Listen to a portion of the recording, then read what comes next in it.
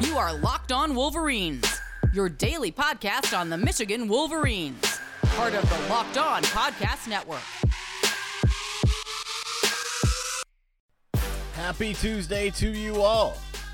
You're back with a new episode of Locked On Wolverines podcast, part of the Locked On Podcast Network, where it's your team every day. I'm your man on the ground, Isaiah Holt, publisher of Wolverines Wire through USA Today Sports Media Group. And yeah, we're back at our regularly scheduled time. I wanted to do it earlier. It didn't happen that way, but at least we're getting one in. We're going to talk football today.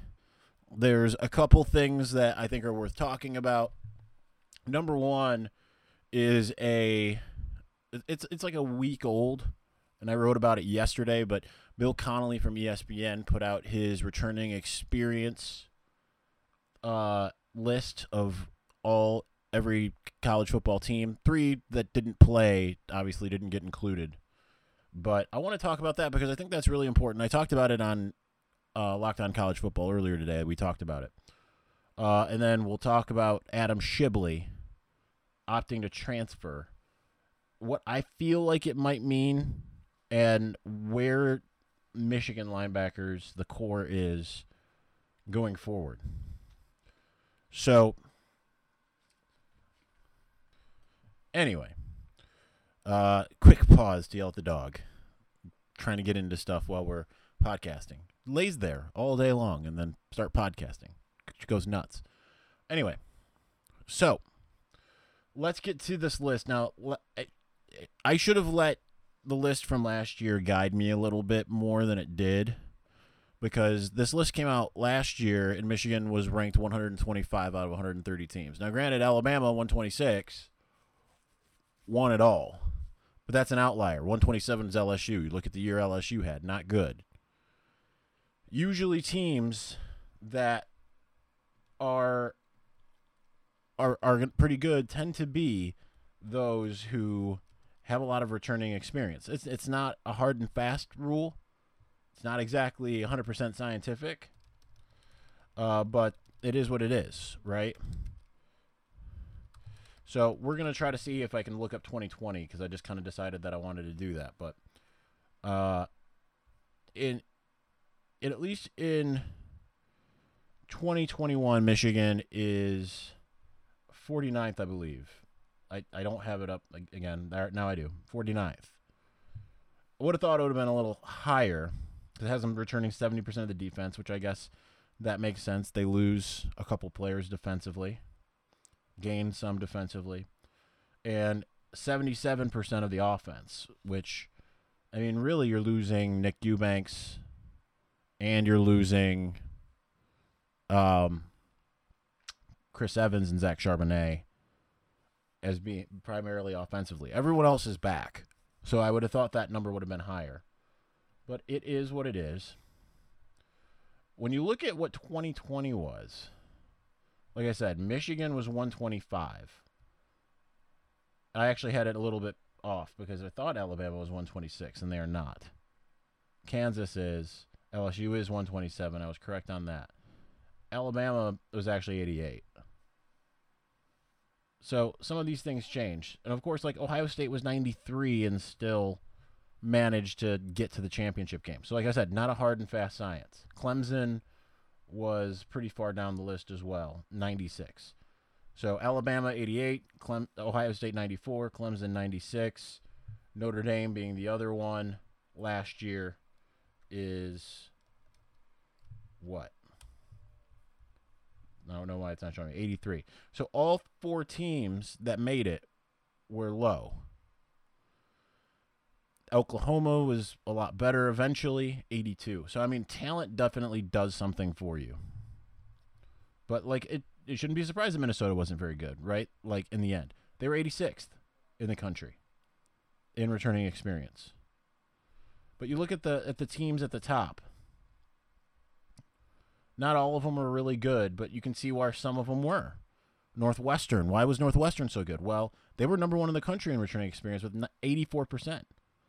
Number 6 on offense, number 23 on defense. USC, I think, only lost 1 game, number 5 in the country. Oklahoma State was pretty good this year, number 9. Indiana, obviously, ended up being really good, number 11. Rutgers ended up being pretty good. Number 15, Texas A&M ended up being really good. 16. Of course, there's some of these schools that are in this top group that were not very good. Texas, number 21. I mean, they got a heck of a lot better. But I mean, that's something of an outlier. Illinois, not good. Louisville, not good. Nebraska, not good. Those are all top 20 teams in this. But for the most part, a lot of these teams that we talk about being really good this last year were in that top metric. Wisconsin, not very good. 34th. Like, Iowa is not up there. Penn State actually was 47, right around where Michigan is this year. Iowa State ended up being pretty good, 52. So, like I said, it's not a hard and fast science, but it can kind of give you an indication of where a team is. Iowa was 101 and ended up being the hottest team behind Ohio State by the season's end. So this year, I think some of the unfortunate things is some of the teams that you'll see this year are ones that ended up either that you would expect to be pretty good up near the top or were pretty good. Wisconsin at 14, for instance. Indiana at 24. So, I mean, there are some of Michigan's opponents are in that upper echelon. Like I said, Michigan's 49th. And that is one of the more experienced teams. Penn State is 37, so they still have a lot of experience. So, whereas you look at that Penn State game and you say on the schedule and say, well, maybe Penn State's overrated. I always feel like they are on a yearly basis. If Michigan's overrated, guess what? So is Penn State. They don't get talked about in that light. Even when they were losing this year and they were 0-5, it's like there wasn't the surrounding fervor around Penn State even compared to Michigan being 2-3. So it's weird how narratives work in that light. But nonetheless, there are some of these schools that Michigan will be facing that have some returning experience, and there's plenty that don't. Doesn't bode well for a team like NIU, who's 63. Probably doesn't bode well for Michigan State, who's 64. You know, it doesn't bode well for Rutgers, who's 82. So there's a lot of teams that Michigan will be facing this year that are pretty far down on the returning experience list. And if you don't have superior talent, like Ohio State is 121st. They're near the bottom. They're like where Michigan was last year. 50% of their experience is returning. All depends a lot, too, on who's your quarterback. Do you have a returning quarterback or no? For Michigan, technically, they probably do. If it's Milton or McNamara starting. If it's J.J. McCarthy, it's a completely different deal. Unless he's just that much of an upgrade.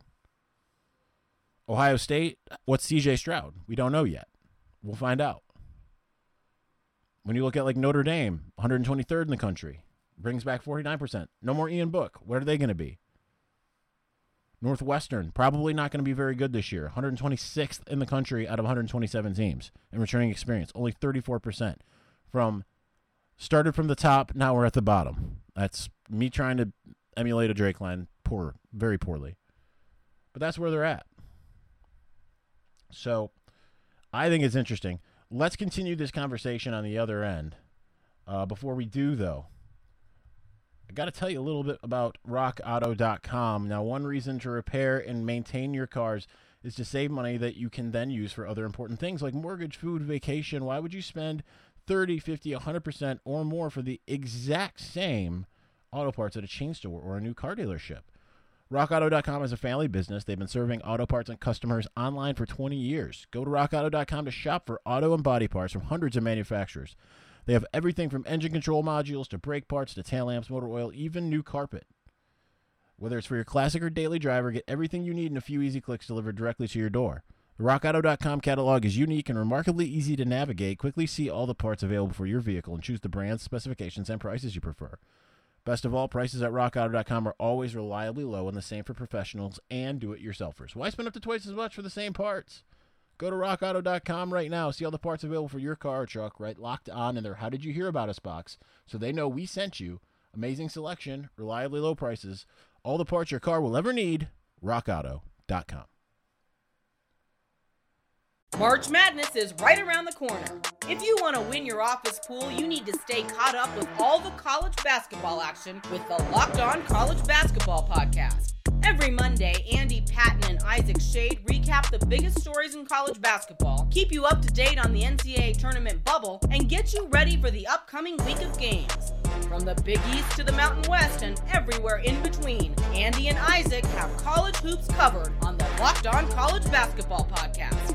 Available on YouTube and wherever you get podcasts. Part of the Locked On Podcast Network.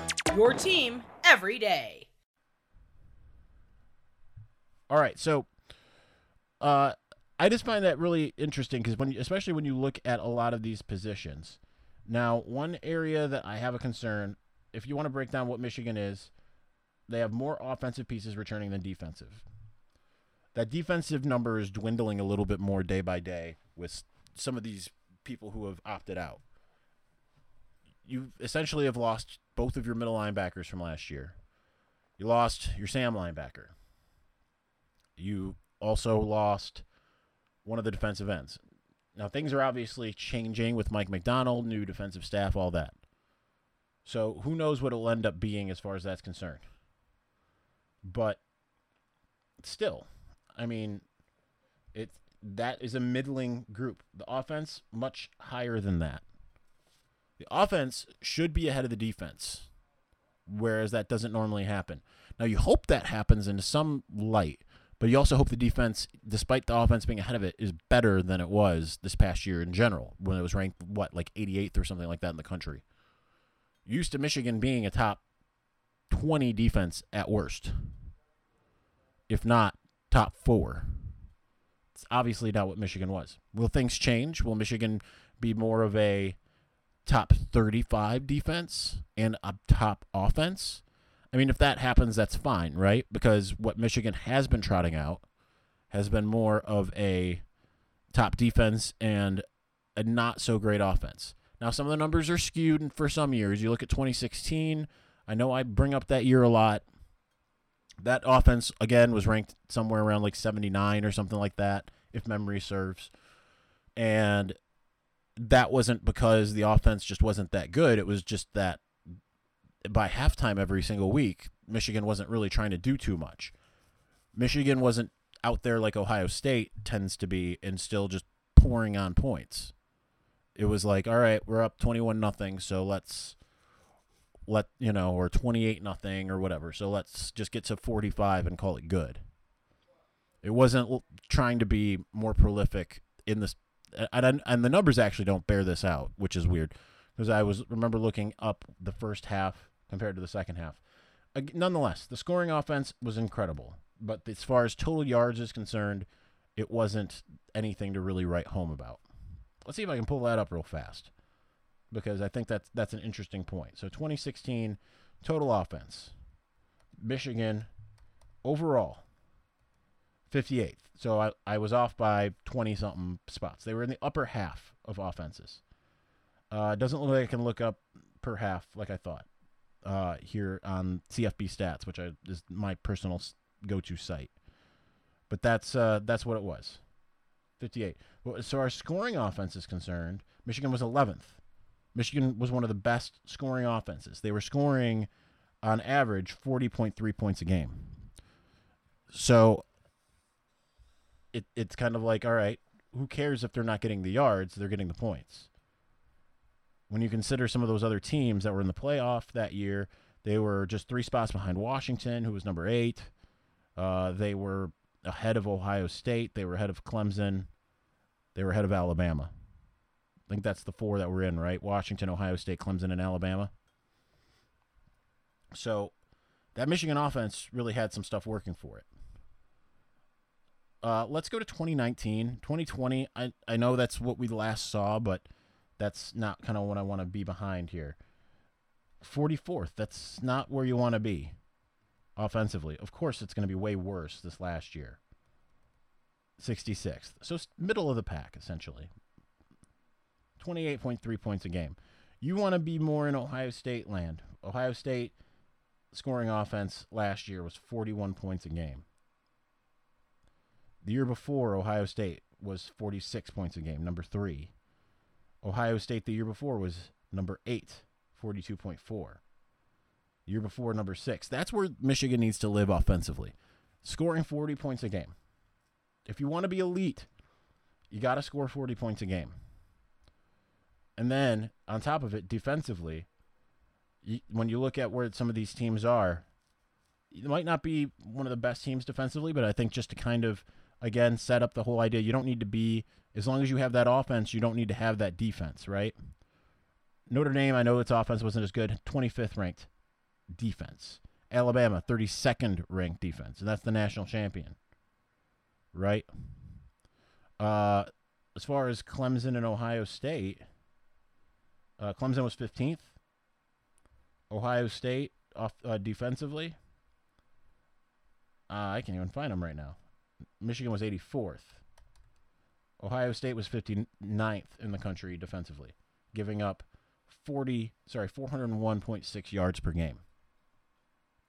So you just kind of got to live somewhere in the upper half defensively, which Michigan did not do this past year. Obviously, being 84th, only giving up 30 more yards a game than Ohio State, but no offense to speak of. You look at some of the other teams they played. Indiana, 43rd. Penn State, 17th. Wisconsin, 5th. So you pair a really good offense with at least a solid defense. You've got something in today's modern college football.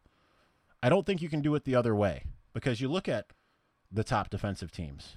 Let me just roll through the top 15 defensive teams. It ends with Clemson.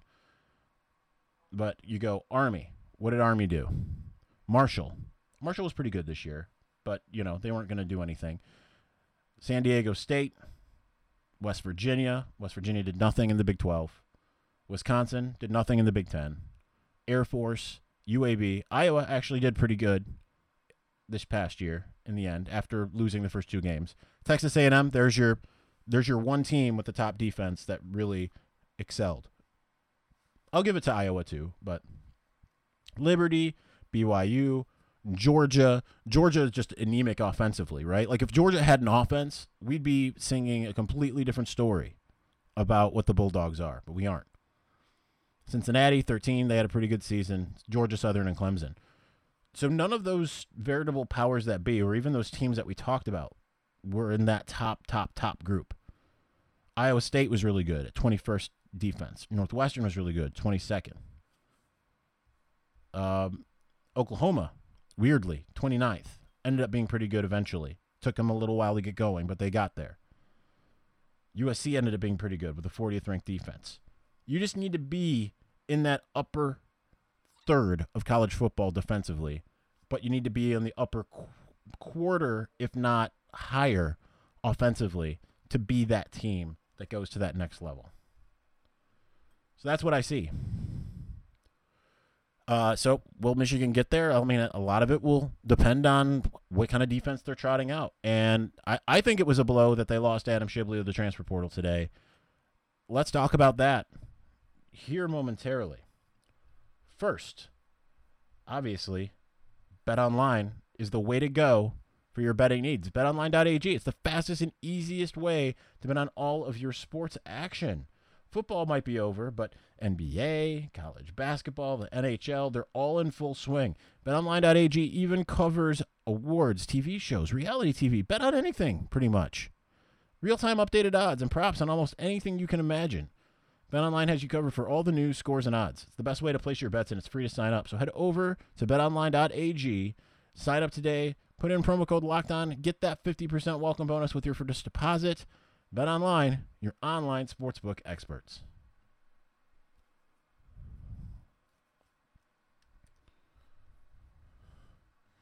All right, so in case you missed it, Adam Shibley ended up being starter in a couple games with injuries to Cam McGrone, out from Michigan. He was a former walk-on. He was on scholarship this last year. Went from a special teams guy to being a guy that got a lot of play. 174 snaps in 5 games out of the 6. There were 2 games he didn't really play much Minnesota and Indiana, but he had 34 snaps against Michigan State. Started and played against Rutgers, and started and played or didn't start against Rutgers. He went in pretty early. Started and played against Penn State. Maybe he did start against Rutgers. I don't remember the timeline. I got a tweet that I thought was kind of weird. Someone saying like he wasn't very good, which I think is what you get that vitriol from. Hey, this guy's leaving. You want to think it's either the worst thing that could happen to your program or it's no big loss. I mean, I thought watching him live that he was pretty good. I thought that he played really well for the most part. That Penn State game, an outlier, but that was an outlier for most of the defense. As far as how Pro Football Focus sees it, they also thought he was pretty good in 4 of the 5 games. Penn State game got a really bad grade, 37.8 out of 100. But otherwise, in the games that he was in significantly, the other 2, 89.2 against Michigan State on 34 snaps, and 79.1 against Rutgers. Really good at run defense in those 2 games. Terrible against Penn State with a 27.7. Tackling was what really cost him in that game, because those last 2 games, or the last game, he missed 5 tackles. That's where he missed all of his tackles. He has 5 missed tackles on the year, and he missed them all against Penn State. So that is not exactly an ideal situation, of course. But when you take a look at, let me see if I can do this easily here, and I might not be able to. Yeah, I can. Overall, Adam Shibley, your number 8th best defensive player on the team, on the season, according to Pro Football Focus. Naturally, Kwity Paye won out. Then Aiden Hutchinson. I don't think that Nakai Hill-Green counts that much. He played in 1 game for 8 total snaps. And so he's number 3. Daxton Hill was number 4. Hunter Reynolds, number 5.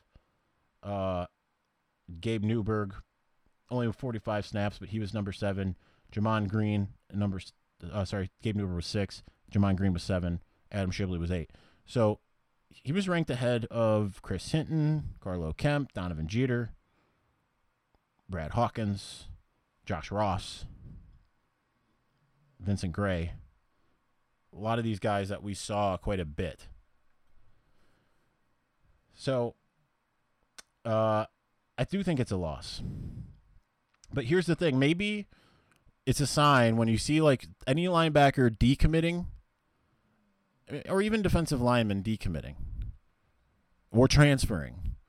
You have to feel like part of it, part and parcel, is due to Mike Macdonald switching to a 3-4. Again, I don't know what it's going to look like yet. But, could you put Aiden Hutchinson as an outside linebacker? Possibly. You might want to stand him up. Gabe Newberg, do you want to stand him up? You might. Taylor Upshaw, you might stand him up. So granted, those are outside. This guy played inside. But at least it could show you that there's some machinations happening. Like we talked about the Viper. Maybe they're essentially taking defensive ends and saying, like, you know what? We're going to have 2 defensive tackles up front, 1 defensive end, and then we're going to take 2 other defensive end types and make them outside linebackers. There's a lot of different options. Now, you have different kinds of defensive ends, right? Like you have your Jalen Harrell types. You have your David Ajabo types that were already those tweeners. So that kind of makes sense. But maybe you take, like I said, like an Aiden Hutchinson and you put him back there. But now, as far as the depth, otherwise, it's pretty barren, right? You didn't really bring in a score of linebackers this past recruiting cycle. You brought in a couple. You brought in Junior Colson, who, could be an early contributor. Never like to rely on a true freshman right out the gates, but nonetheless. You also brought in Tyler McLaurin, who was really good in Illinois. But, again, don't necessarily want to put him in there. You got some guys from the year before, from Nakai Hill-Green, who in 8 snaps graded out really well on Pro Football Focus. Obviously, you still got Josh Ross coming back. You've got Cornell Wheeler out there for you. do you bulk up a guy like Makari Page or even R.J. Moten and say maybe that's another inside linebacker, and you still have other guys like Anthony Solomon, William Mohan, Michael Barrett. Lots of guys that could be those different players. I don't even see Michael Barrett on this list. Yeah, he's way down there. After having a really solid start in the season, Michael Barrett was very middling on his year. He actually played well against Penn State, according to the grades. But nonetheless, could it be a sign of how things will go? It absolutely could. And to that degree, it's kind of hard to say, all right, he just might not be a fit for what they're trying to do. Like, he's a bigger body. He's not that fast necessarily. Certainly the type of guy that could play linebacker at a high level here, or, potentially the NFL if he steps it up with more time. He was really good as a high school player out of St. Ignatius in Ohio. Let's remember. But, yeah. We will see. There's a lot to work out. That's the big thing. That's really all I got. So, tune back in tomorrow. We will do it at the same time, probably, around 7 p.m. And I'm sure we'll be talking a mix of football and basketball. No plans as of yet, but we will have it when we have it. All right, thanks for listening. Appreciate you. We'll talk to you soon. Peace.